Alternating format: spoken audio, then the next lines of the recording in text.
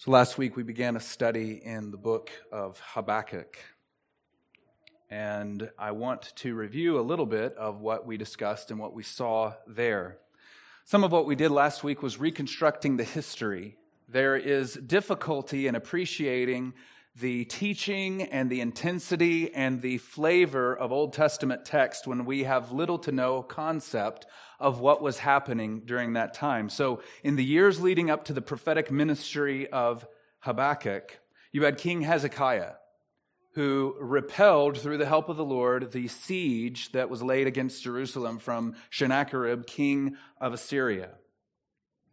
And the Lord told him, get your affairs in order, you're going to get sick and die, or you'll die from this sickness, and so get your affairs in order, you're about to be taken off stage left, essentially. But Hezekiah prayed, and he was granted 15 more years, and during that time he raised up his son Manasseh to reign. And Manasseh was the worst king in all of the history of Judah or Israel. And he plunged Judah into a type of idolatry that had not been seen since the founding of the nation, that hadn't even been seen since the time of the judges. Human sacrifice and idolatry were the way of the world during that time. And God promised that judgment would come, that he was essentially done with showing patience.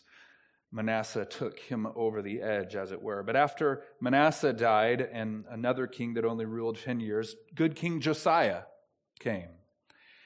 And Josiah was contrite.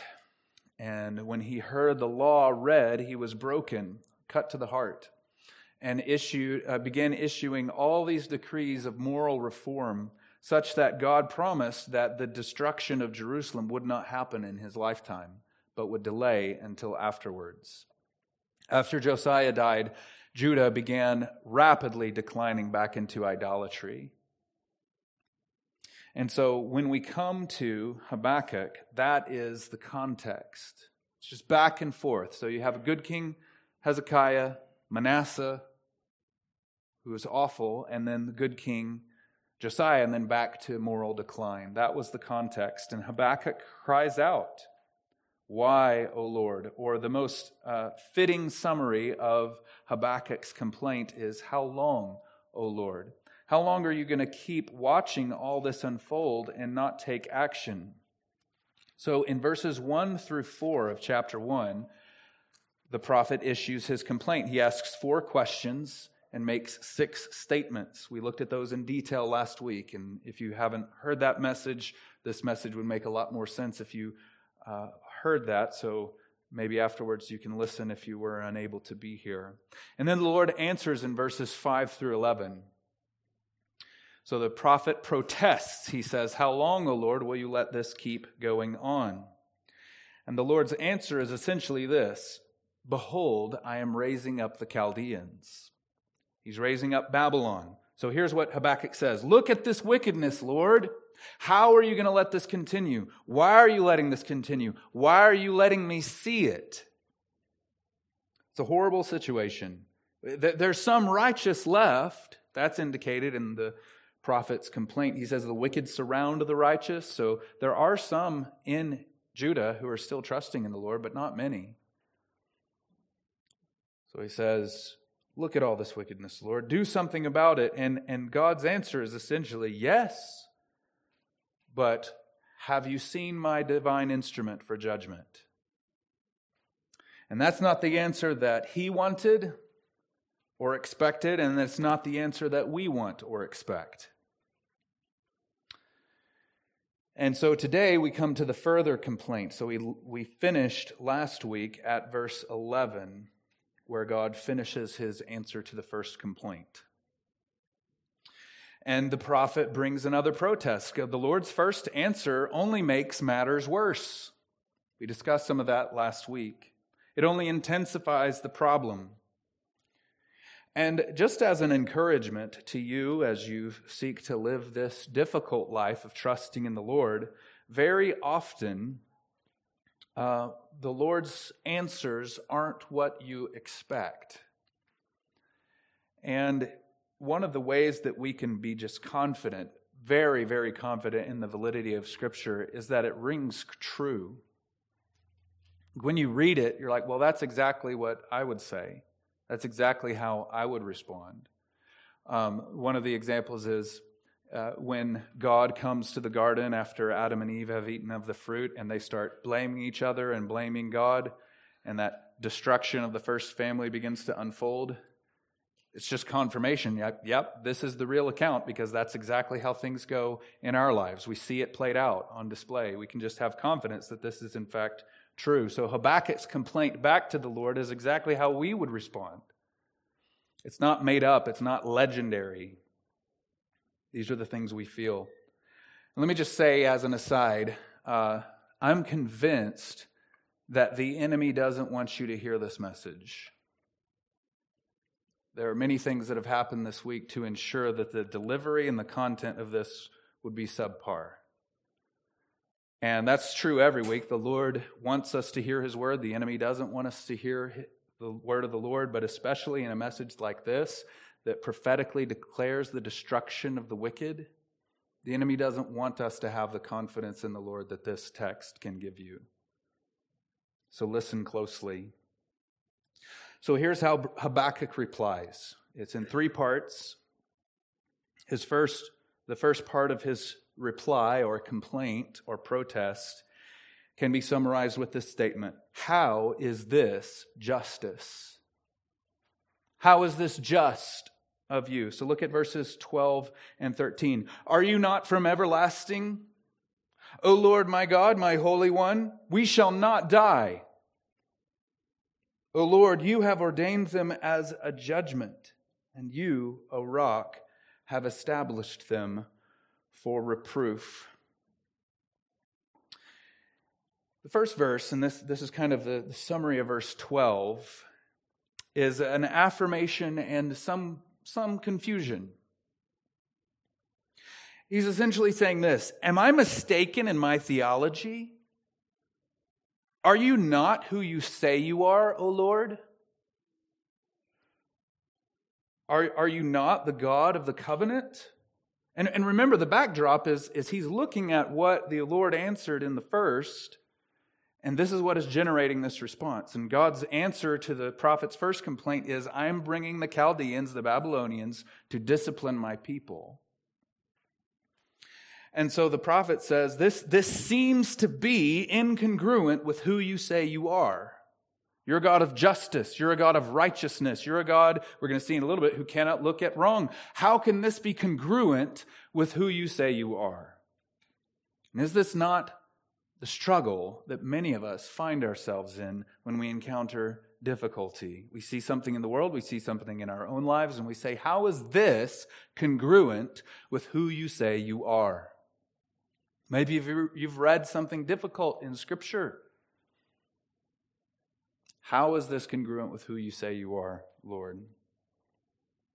You are omniscient, are you not? You are all-loving, are you not? You are always good, are you not? How can this be your answer, Lord? And when he says, we shall not die, he's indicating, are we not your people? You've made promises that you would keep us alive. And now you're bringing Babylon to sweep us away? If Sodom and Gomorrah could have been spared for just 10 righteous people in the city, you remember the story? Abraham essentially bargains or negotiates God down to, if there's just 10 righteous in the city, will you spare the city? For the sake of 10, I will not destroy it. If you're that merciful to Sodom and Gomorrah, can't you be as merciful to us, your people? We shall not die. You've promised Abraham, you've promised David, we would continue forever. Can't you get us out of here like Lot? And he also acknowledges that this is what God has done. He understands the nature of God's answer. Look at it again. Second half of verse 12. O Lord, you have ordained them as a judgment, and you, O rock, have established them for reproof. He's essentially saying, okay, so This is what you're up to, Lord. I understand it. You've ordained them as judgment. He's not necessarily resigning to this as the reality. He's not happy about it. He doesn't like it, but it shows that he clearly sees what God has said. And so understand that he's not wavering in his faith about who God is. He just doesn't like God's answer. He acknowledges that God is the one who ordains. God is the one who establishes. God is the rock, he calls him. And he's ordained them for judgment. He's established them for rebuke. God is the one doing this. He acknowledges God's sovereignty in all of this, and he is troubled, deeply troubled by what he sees. And so this is a protest, and it's also a complaint. He essentially says, Lord, you're pure. You can't look at evil. How can you look at evil and do nothing? How can you raise up the wicked to punish someone more righteous than him? That's the key problem with what Habakkuk sees. Look at it in verse 13. Why do you idly look at traitors and remain silent when the wicked swallows up the man more righteous than he? That swallows up is just a very vivid and troubling mental picture, is it not? And the one that God has ordained and established for judgment and reproof is swallowing up those more righteous than he. And I said last week that this is the central issue or problem that the prophet has with the Lord's answer. It's the reason why it's unacceptable to him. And we need all of us together to understand this. It's a bitter but peace-giving truth. The prophet needed to hear it, and we need to hear it as well, to help us make sense of a world gone mad. God uses those less righteous than his people to discipline his people. From the prophet's perspective and from ours, the reason this does not make sense and why it seems to make matters worse is that at the end of the day, if this is how God works, doesn't that mean that wickedness increases and it continues to increase? Here's how Robertson put it. Admittedly, Israel needed some form of corrective chastening. Their own exercise of brutality deserved a proper reprimand from the Lord, but Habakkuk could not understand the breadth of the oppression that the Lord now revealed to him. His heart and mind were wounded from such awesome prospects. When God revealed to the prophet his plan to bring punishment and discipline on his people, his heart couldn't take it in. So we come to the second part of the prophet's reply or his complaint. And you could summarize it by saying this: behold his wickedness. So the first part is, how is this just, Lord? And then his second part is, look at how wicked he is. And he begins by talking about this pitiful state of mankind. Verse 14, you make mankind like the fish of the sea, like crawling things that have no ruler. So the prophet sees all humankind and the human race as this oppressed group of creeping things or swarming things in the sea that have no ruler. They're weak and under pressure. And you might ask, well, how can he say there is no ruler? Because there was clearly a king that ruled, and every place had a king. But the idea is that there's no just and righteous ruler to protect us from such brutality. When Babylon comes, who will stand between us and them? And it underscores that the Davidic line was broken. And there was no true servant of the Lord to stand and protect the people of God. There were rulers, but there was no righteous king, no once and future king, as it were. It's almost a subtle request. Couldn't you send us a good ruler like the promised son of David to rule over us and protect us? In verse 15, the prophet underscores the might or the power of God's divine instrument for judgment. He says, he brings all of them up with a hook. So he's talking about him, and I need you to note this. This is a shift from speaking about the Chaldeans as a nation altogether. And now he's speaking in a personal, direct way towards a he. So now instead of the nation of the Chaldeans, it's him, singular pronoun. That'll become important later. So he says, he brings them all with a hook. He drags them out with his net. And the crown prince of Babylon at the time, Nebuchadnezzar, in the battle of Carchemish, when he defeated the last remnants of the power of Assyria, he actually did cross a river, the river Euphrates, to come and lay siege to that city. And the idea here in verse 15 is that he's rejoicing. Look at the second half of verse 15. He gathers them in his dragnet, so he rejoices and is glad. The evil and the wickedness of God's divine instrument for judgment is seen in that he's rejoicing in his oppression of the helpless. It makes him happy.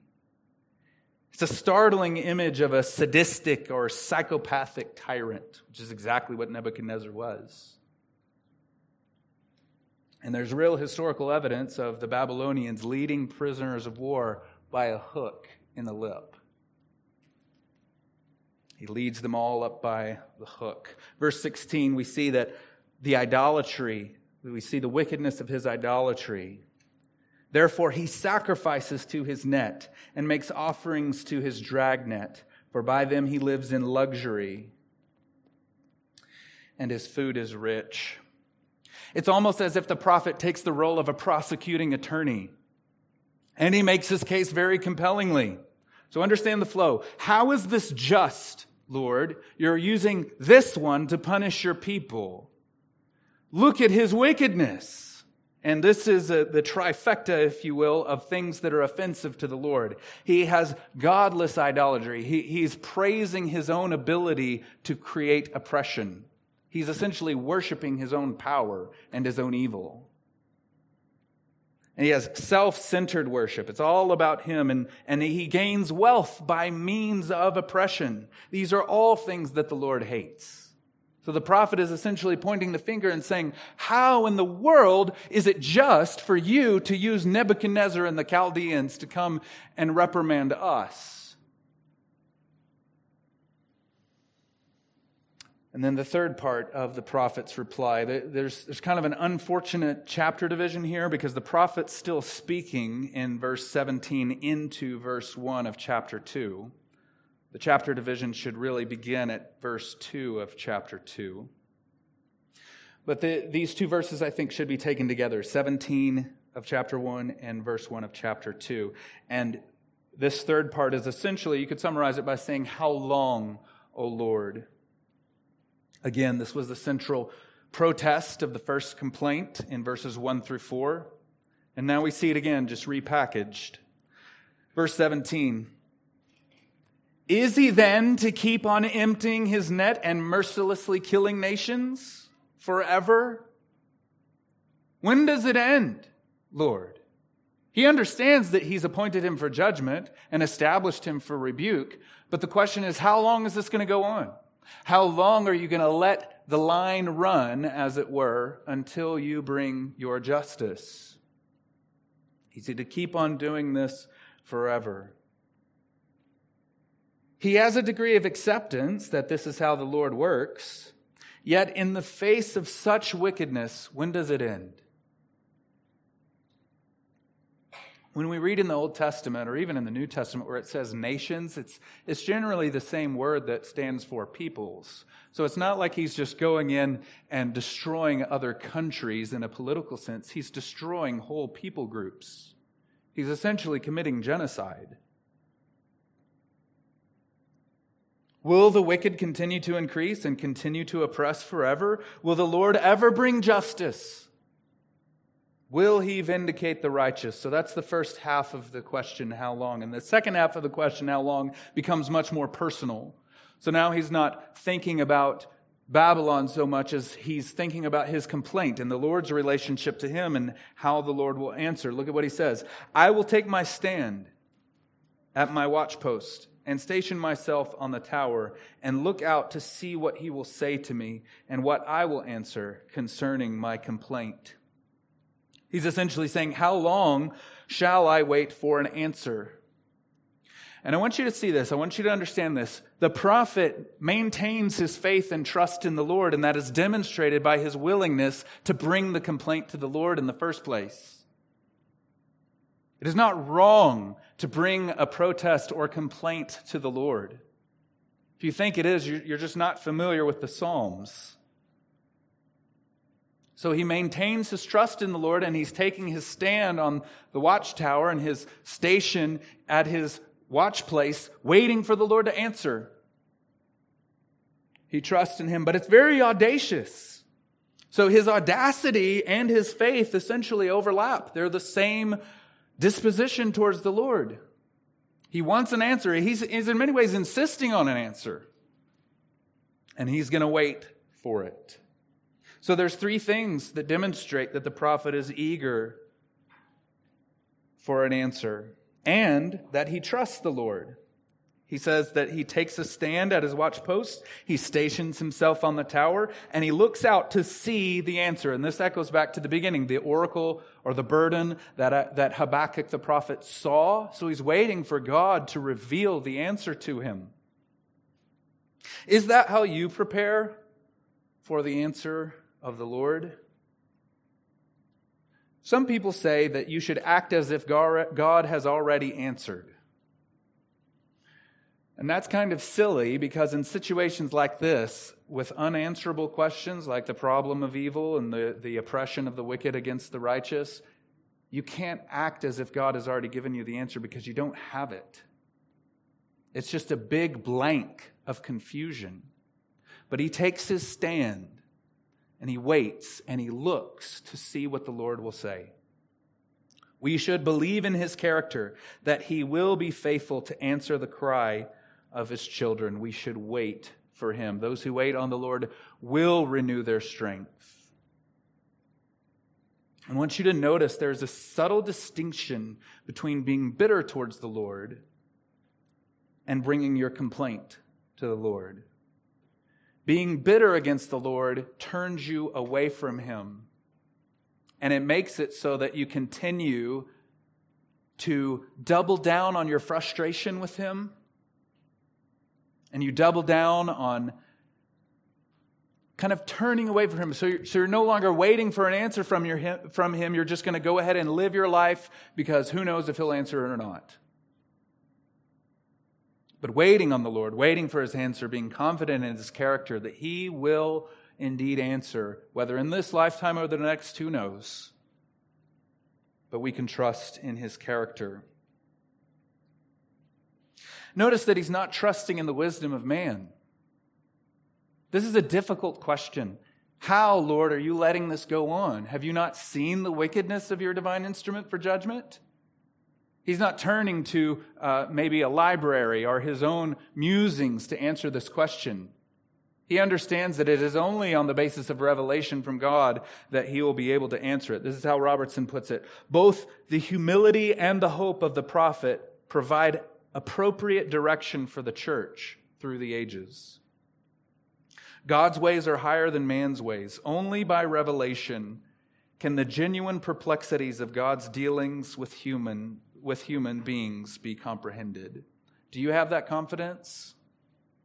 That only on the basis of divine revelation will the complexities of God's dealings with human beings be answered? Or do you trust what the television tells you? Do you trust the wisdom of this world and what bad advice from friends you love tells you? Only divine revelation can untangle these things. Like when you really get down to it, when you really start asking the hard questions and needing the answers that are not cheap platitudes, it's only divine revelation. And he even prepares for more back and forth. The last phrase of verse 1 of chapter 2, and what I will answer concerning my complaint, it's as if he's preparing emotionally for a stern rebuke from the Lord. He's preparing that God's going to say something really stern, and I've got to be ready to give my answer back. You can kind of see the dynamic like this play out in Job as well. And the Lord does answer. It's in 3 parts as well. You could divide it up different ways. This grid that you see on your bulletin is not Scripture. It's just a way to help us understand it. Part 1 of the Lord's answer, I think we could summarize in this way: mercy, severity, power, and hope. And that's just kind of saying all of God's attributes all in one. It's such an astounding response. And I hope I can demonstrate the reasons why it's quite amazing. We don't know how long it took for the prophet to receive his answer. It just transitions straight from the prophet taking his stand in the watchtower and the Lord answering. So it could have been instantaneous. It could have been weeks. It could have been months. It could have been years. But the point is that the Lord will answer. And it's often not on our timeline, as we said. But the hope we have in God and the hope we have in the reality of His promises gives us a guarantee that the Lord will not keep silent forever. And in many ways, He's already spoken and given us the answer to so many of these things. We have just yet to mine the depths of His Word. He will answer His people, but not because He's under obligation. So this is the first of the 4 words, mercy. God doesn't have to answer you. And He doesn't have to answer us. The Lord answers. This shows His mercy. He's under no obligation to answer Habakkuk. Who is Habakkuk to put God on the stand and question Him? Who can say to him, "What are you doing?" Yet the Lord answers. We should just walk in an awareness that God owes us nothing except judgment. If you, O Lord, should mark iniquities, O Lord, who could stand? If you don't believe that about yourself, you haven't come to understand the beginnings of the gospel. If you believe that you're one of the good guys, you don't get the gospel.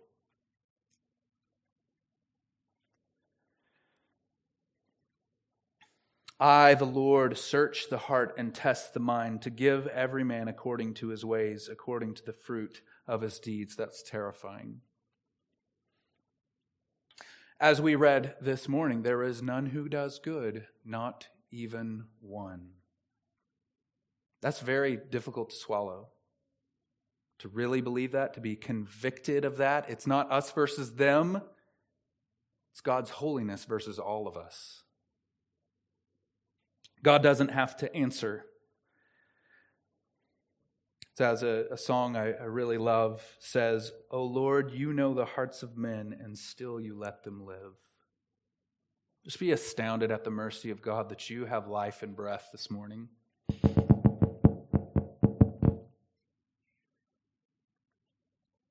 So the Lord draws near in His mercy. He is willing to be entreated by His people and to be questioned by them. But we also see His severity, or perhaps the surety of His word, the firmness of His word. Look at what He says. Write the vision, make it plain on tablets, so that he may run who reads it. For still the vision awaits its appointed time. It hastens to the end. It will not lie. If it seems slow, wait for it will surely come. It will not delay. His word is sure. He tells the prophet to write it down, and a literal rendering of this could be write it down on the tablets. The indication is whatever the Lord's about to say, whatever this revelation is, it's on par in some sense with the original revelation from God on the 2 tablets of stone with Moses. So it's a big deal, whatever the prophet's about to say. Write it down on the tablets. And it is waiting for its appointed time. If it doesn't happen immediately, know that it's not because God is changing His mind. It's just waiting for its proper fulfillment. God's still working to prepare His divine instrument for judgment. And then at the same time, the decree of whatever this word is hastening to the end. Look at it again. It will surely come, and not delay. For still the vision awaits its appointed time. It hastens to the end. It will not lie. It's as if God is working within the confines of human history, and He's amping up all the dials and throwing the levers as far as He can up to 11 to make sure that the coming of Babylon will happen swiftly. It's any faster and the Lord would break the fourth wall, if you will. So He's working within His providential ordering of all human history to make sure that it happens. And the only reason it's delaying is because He's developing it in its proper course and unfolding. Just as fast as it can come. If you're familiar with the prophets, if you've read much of the Old Testament, you know that one of the things you begin to feel is a level of disgust at idolatry, a level of disgust at sin, because we're given a window into how God feels about sin. And you begin to see things from the Lord's perspective. So the swiftness of the coming judgment should be seen up against that backdrop. That the Lord is disgusted with sin and idolatry. And the thing is hastening to the end because God's fed up with it. He even says in Isaiah to His people, your sacrifices and your festivals make me tired. I'm sick of seeing your fake religion. And I want to make a note about this end that's mentioned. It hastens to the end. What end is he talking about? And there's no specific reference. And what I found is, at least from one perspective, many Christian and Jewish interpreters seem to take this as a reference, not just to God's purposes with Babylon, but to His purposes for the end of the world. The end of all time. So there's kind of multiple fulfillments kind of stacked on top of each other as we look at the prophet. That in one sense, there's a fulfillment that will happen in a few years when Babylon comes from Mesopotamia and comes down into Canaan, into Palestine, and destroys Jerusalem finally. But then there's a final fulfillment at the end of all things. That this word, whatever this word is that's to be inscribed on the tablets, will be true until the end.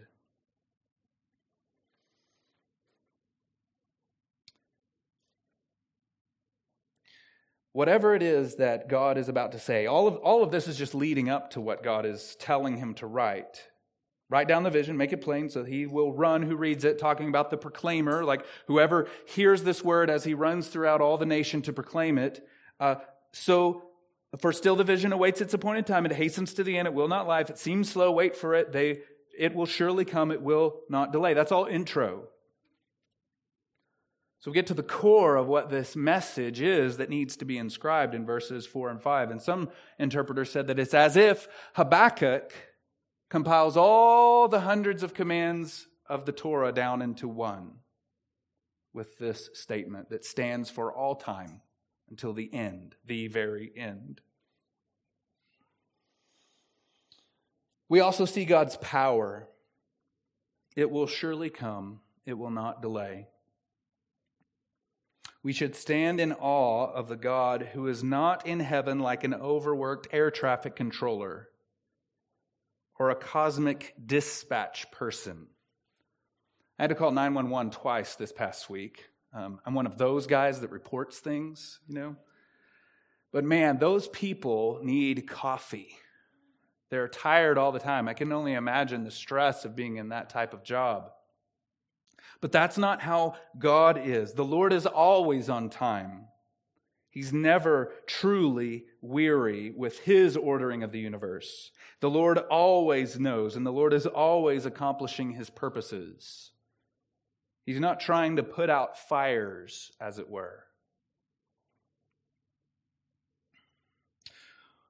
The reason why Babylon will ultimately come and sweep away the nation of Judah and overrun the holy city of Jerusalem is because God is ensuring that they will surely do it. That they will be both willing and able to accomplish it.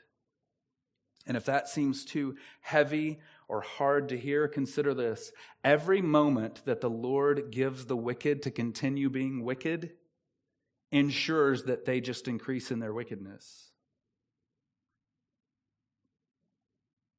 He could end it all right now.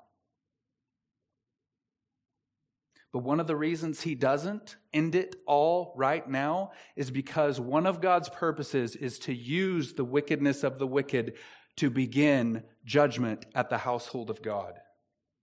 And that is why Habakkuk had such a complaint. And that is why this word is so hard for us to hear. We don't understand God's purposes. We point the finger like the prophet did. We get all bent out of shape because Babylon is so wicked. And yet, the reason he doesn't end Babylon now is because Judah must still be punished.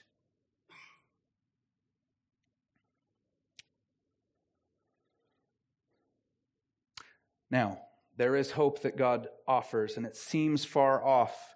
And the prophet maintains his hope, even though the fulfillment of God's hope seems way, way in the future, just like Abraham. How is it possible that God will keep his promises to make me into a great nation? I don't even have a child. But he maintains his faith, and that's how we must endure. And what is this decree? What is it that needs to be written on the tablets and that stands until the end of time? What is this word or vision from the Lord? Now, I think one of the reasons that we avoid the Old Testament and the minor prophets altogether is that it's simply heavy stuff. We want to be cheerful.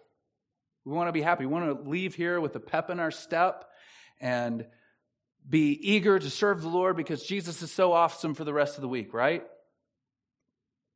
You'll avoid most of your Old Testament if that's what you want. And I would frankly say a lot of the New Testament. You need to know the God who is there.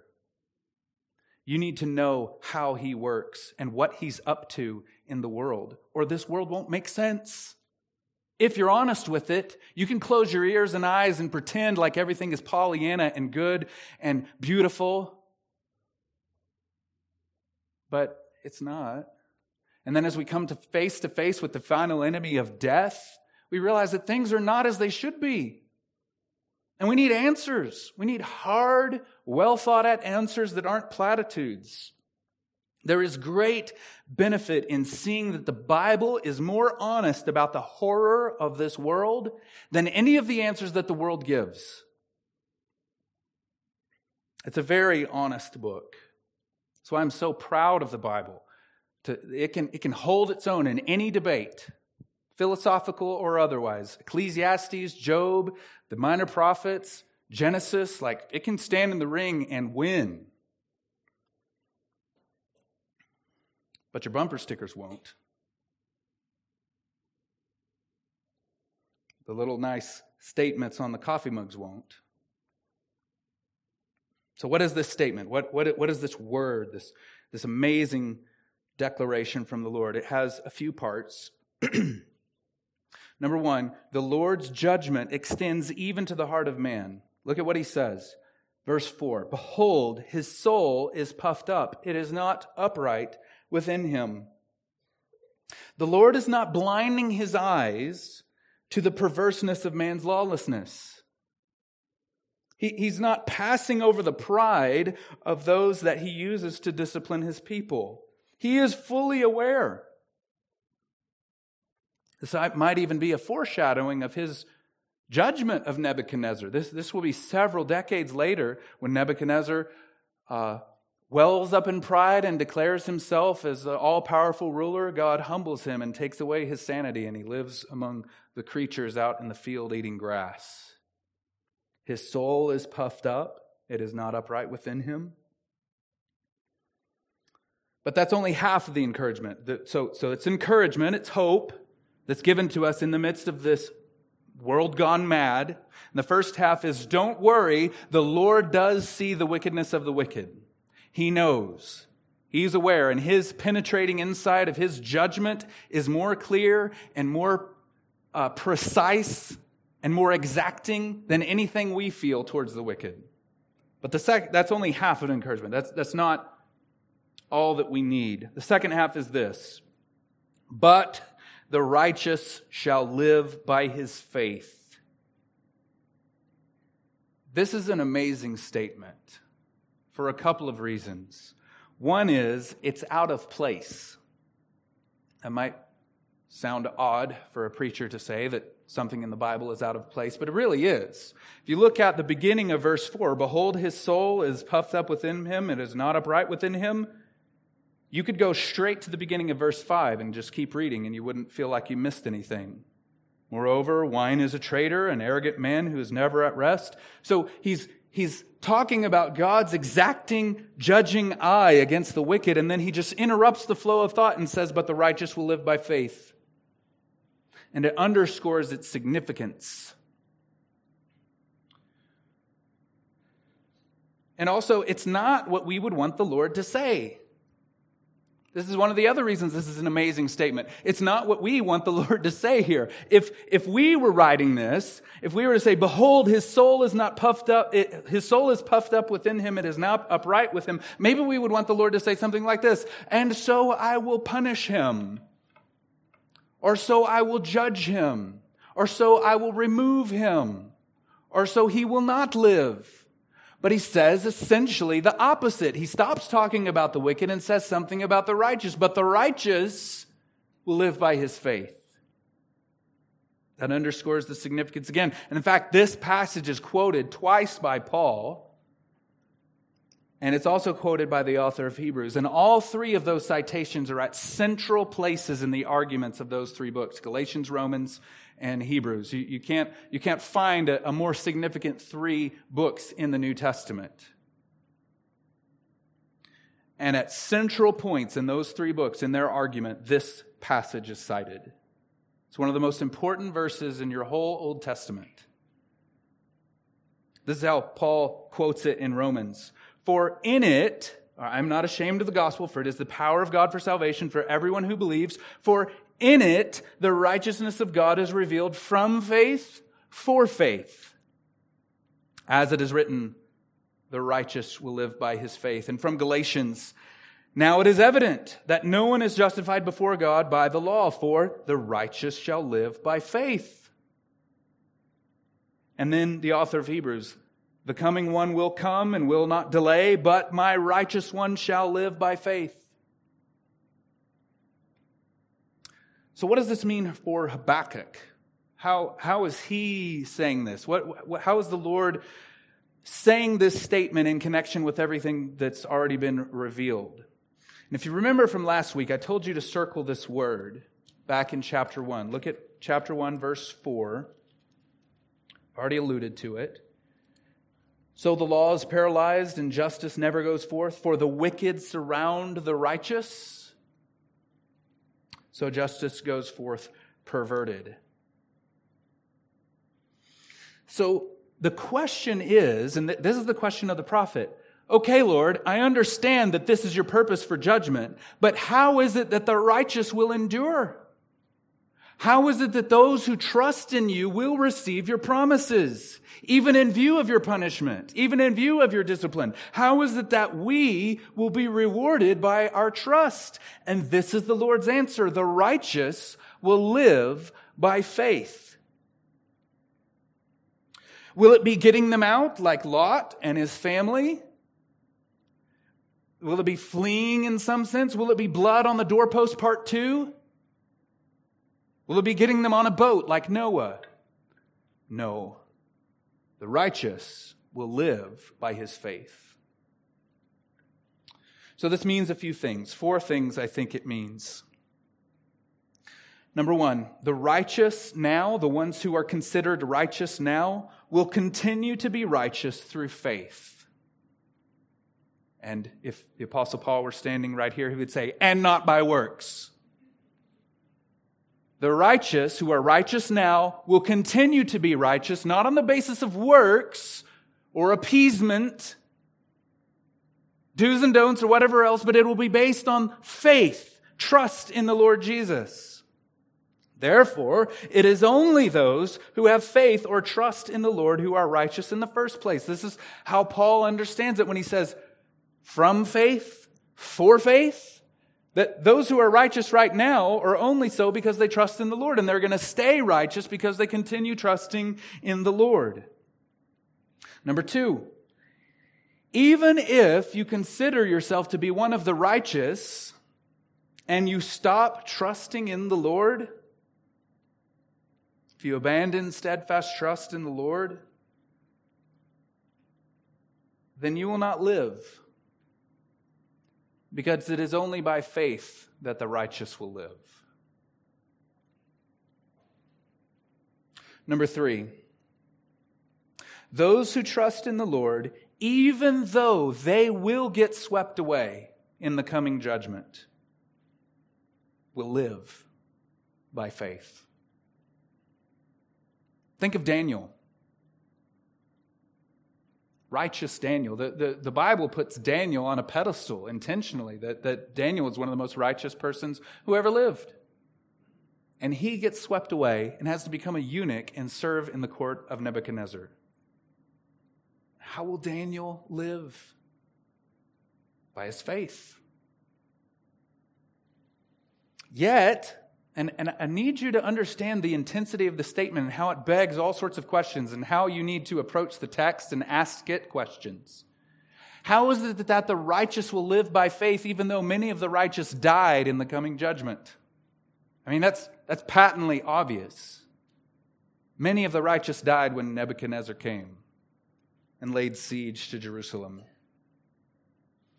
So I think number 4, this is teased out in chapter 3 when we get there, but I think it inherently requires a resurrection. There are people who say that the resurrection as a doctrine and as a teaching really wasn't developed until later in the first century when the apostles had time to think and discuss and everything and the implications about Jesus' resurrection. But it's so clear at many places in the Old Testament, this text isn't true unless there's a resurrection. Because the righteous will live, but many of them died. So the only way God can be true is if there is a second life.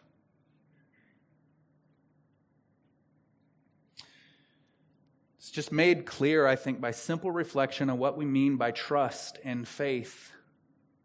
What are we trusting and believing in God that will happen?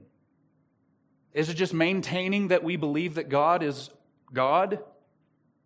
Well, I'm going to keep believing that God is real. That gets you nowhere. Maintaining your trust in God is believing that it is better. It is objectively better to trust in God than any alternative life. And it has to really be better. It has to really result in real, tangible blessing sometime. Or it's not real trust. There's no benefit. If we're just stoics and we're just going through life experiencing suffering, well, I guess the Lord is better, and it just ends poorly, that's not believing in God for the right reasons. It's because it's better.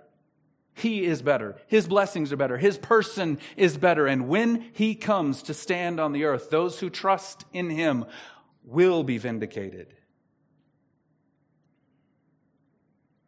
Consider the situation of Job. I think this is what it meant for Job to maintain his righteousness, and why God can say at the very end that his friends didn't talk rightly about him like he did. This is what he says in chapter 19. For I know that my Redeemer lives, and at the last, the end, He will stand upon the earth. And after my skin has been thus destroyed, yet in my flesh I shall see God, whom I shall see for myself, and my eyes shall behold, and not another. Not just my children one day, not just those who come after me and benefit from my heritage of faith, but I myself will see the Lord. My heart faints within me. Even in his frailty, even in his limited faith that he had, he maintained his trust in the Lord that he would indeed see God. After his flesh had been destroyed, what else can that mean except the resurrection? He didn't have it all worked out perfectly, and nor do we. But that's what faith and trust means. Not just believing that God's there and that He's God, but that it's better to trust Him. So that's the first portion of God's answer. His mercy, His severity or surety, His power, and His giving hope. The second part of the Lord's answer we can see in verse 5. This verse is kind of a transition, but it also explains some of what is meant in the first clause of verse 4. Verse 4, it says, "Behold, his soul is puffed up. It is not upright within him." And then the interlude of the second half of verse 14. And then I think the Lord explains what He means, or further expounds on what He means by that first clause. "Moreover, wine is a traitor, an arrogant man who is never at rest. His greed is as wide as Sheol. Like death, he never has enough. He gathers for himself all nations and collects as his own all peoples."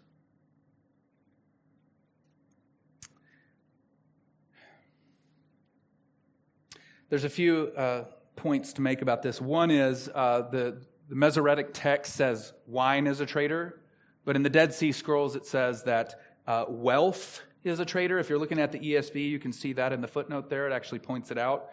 And there's some question which to go with. Is it wine or wealth? And I think it's resolved very easily if we go back to verse 16 of chapter 1.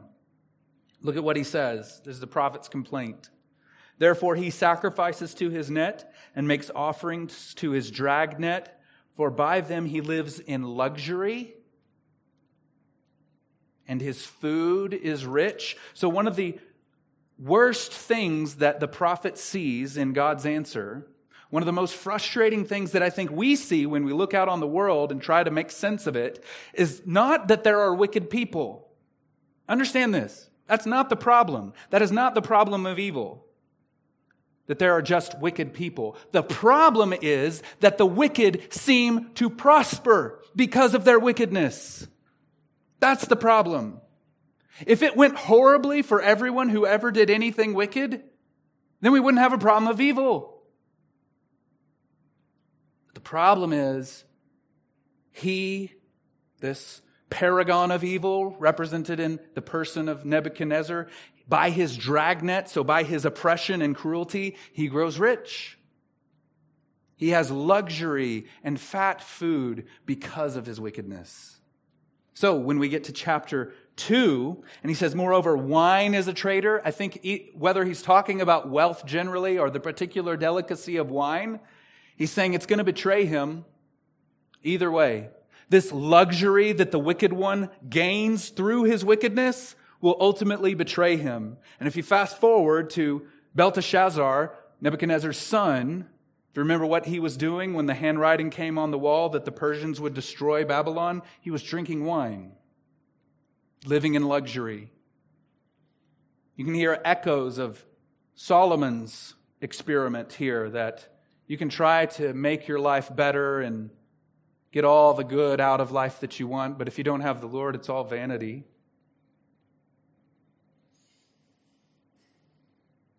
So the Lord is, I think, replying to the central complaint. Whatever the wicked gains by means of his wickedness will ultimately betray him. The Lord knows more than we do about the wickedness of the wicked. This is the second encouragement from this text. Look at what he says. "His greed is as wide as Sheol, the place of the dead. Like death itself, he never has enough." This wine or this luxury, this wealth has driven him mad to the point that his greed is unfathomable. And the Lord sees it. Just as an aside, that is the effect of wealth and luxury on all of us. You need to look up from your life and take stock and ask yourself the hard question of whether or not your heart has been led astray by the pleasures of Vanity Fair. Are we seeking what the Gentiles seek? Are we wanting the same things that the wicked person here wants? We're just not willing to use a dragnet and lead up captives by the hook to get it, but we'll try to get it in other respectable ways. But very often we want the same thing. How do you define the good life? So comparing this, verse 5, to the description that Habakkuk gives at the beginning, it's as if the Lord gives him more material. You think you understand the wickedness of Nebuchadnezzar in Babylon? Here's the truth. His greed is as wide as hell itself. He's never satisfied. It's as we said last week, it's worse than you think. And the Lord sees and the Lord knows. The last thing I think we should understand is that the lawless one comes by the power and working of Satan. Remember the shift that I noted, that we're talking about Chaldea and the nation of Babylon, and then it just inexplicably makes the shift to he, this paragon of evil, as I said. He gathers all people of the earth to be his own. That carries like God of this world illusions. Here's how Robertson says it. One more time, I'll quote him. Such wholesale slaughter must have as its ultimate source only Satan himself. If Cain killed his brother because he was of the evil one, 1 John 3:12, then certainly the merciless slaughter of the Babylonians must be inspired by the archenemy of the Lord himself. And that is actually encouragement, because it's not just these forces of evil at work in humankind. God himself is allowing the enemy to work this for his own purposes. He's on a leash and cannot do one thing except that the Lord grants it. And I'll give this to you just as a preview. This is the third part of God's response to the prophet. Part 3, woe to the wicked. So before we get to the answer that we want, that we crave, Lord, will you ever punish the wicked? How long will you let this go on?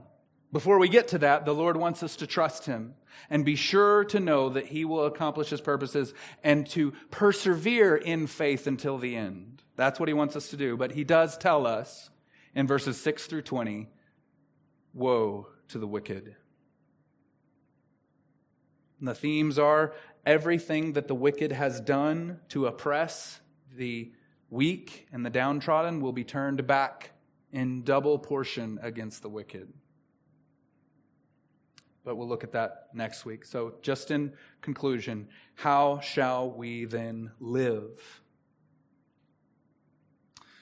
Well, the first and most obvious answer is by faith. Have faith in the Lord. Trust him. It should be the most obvious takeaway from this question. In view of a world gone mad and unanswerable questions about the insanity that we see, trust in the Lord. Trust in his good purposes. Real trust in the Lord is not a blind leap. Have you ever asked yourself this question? What does it really mean to trust in the Lord, to have faith in God? Is it because you don't have any other options? While true, that's not why you should trust the Lord. Is it because it's the best of all the systems out there? While true, that's not why you should trust the Lord. Is it because it's the most comforting system or belief structure, even if it's not true? That's madness, and that's not how you should trust the Lord. But that's how some people think. Well, even if it's not true, this is the best option. Do you trust the Lord because you've had personal experiences with God? You feel a certain way? That's silly, because you can deceive yourself. We trust him, or ought to trust him, because he has proven himself trustworthy. The prophet could look back at all of God's deliverances of the people of Israel and know, I can trust him because he's trustworthy. He will make good on his word. And one of the ways that he could see very clearly that God was trustworthy is because he was bringing Babylon to discipline his people. He was making good on the promises of curse that he had given in Deuteronomy. He's faithful. We can trust him. Church history and the Bible is filled not with heroes of the faith who say, look at me, I trusted in the Lord, but rather, look at the Lord, trust him, he's trustworthy. That's how we shall live. That's how we will stand in the judgment. That's how we will persevere between now and the end. Number 2, prepare for the taunts of the wicked. David cries out concerning his oppressors, "He trusts in the Lord. Let him deliver him. Let him rescue him, for he delights in him." And those surrounding the cross, several hundred years later, said to Jesus, "He trusts in God. Let God deliver him now, if he desires him. For he said, 'I am the Son of God.'" Why does it seem to go so poorly for the people of God? Just be ready for the taunts of the wicked. As we trust in God and His good purposes to discipline us even through the wickedness of the world, we can take it to the bank that they will mock us as we trust God. And if we are rightly prepared, knowing that this will be their response, then we can respond to them by saying, "Father, forgive them, for they know not what they do." Because if we know and believe that it is only those who are righteous by faith who will live, then those who do not trust in the Lord, even if they're not as wicked as Babylon or Nebuchadnezzar himself, they will suffer the same fate that he did. Because it is only the righteous who will live. Number 3, rest in the knowledge that God knows.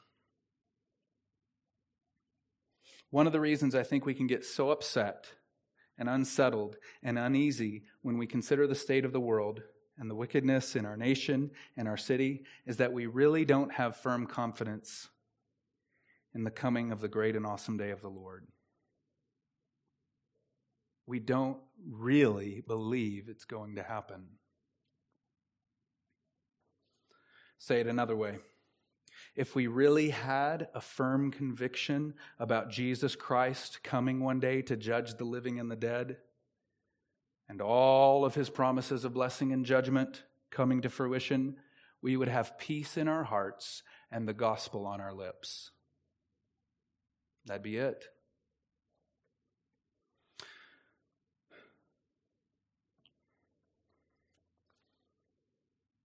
Number 4. Rest in the knowledge that God will judge. We'll mainly discuss that next week as we look at the woes to the wicked.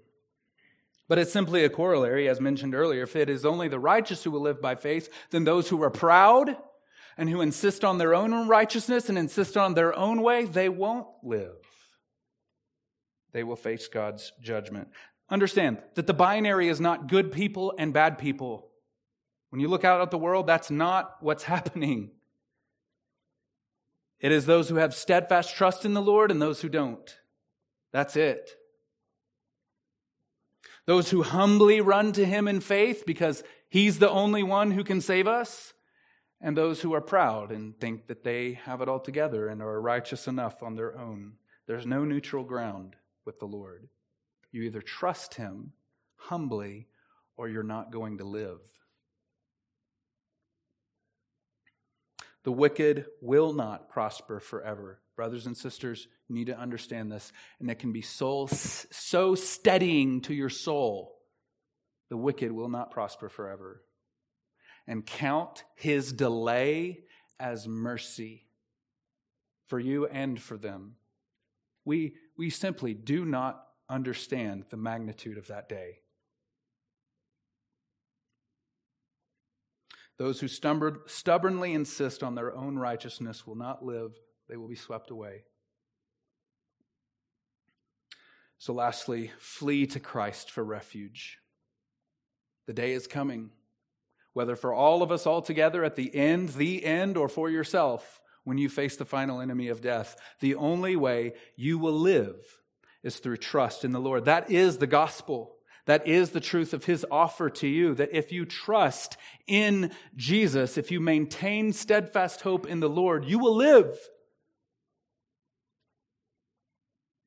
And that offer is made to you every single time you hear it. It is a legitimate offer for you to find refuge and safety in the Lord. And understand it is by faith alone. I need to make this clear because I'm concerned about many in the church, especially in our nation, who call themselves believers. The righteous will live by faith. Not because you do X, Y, and Z.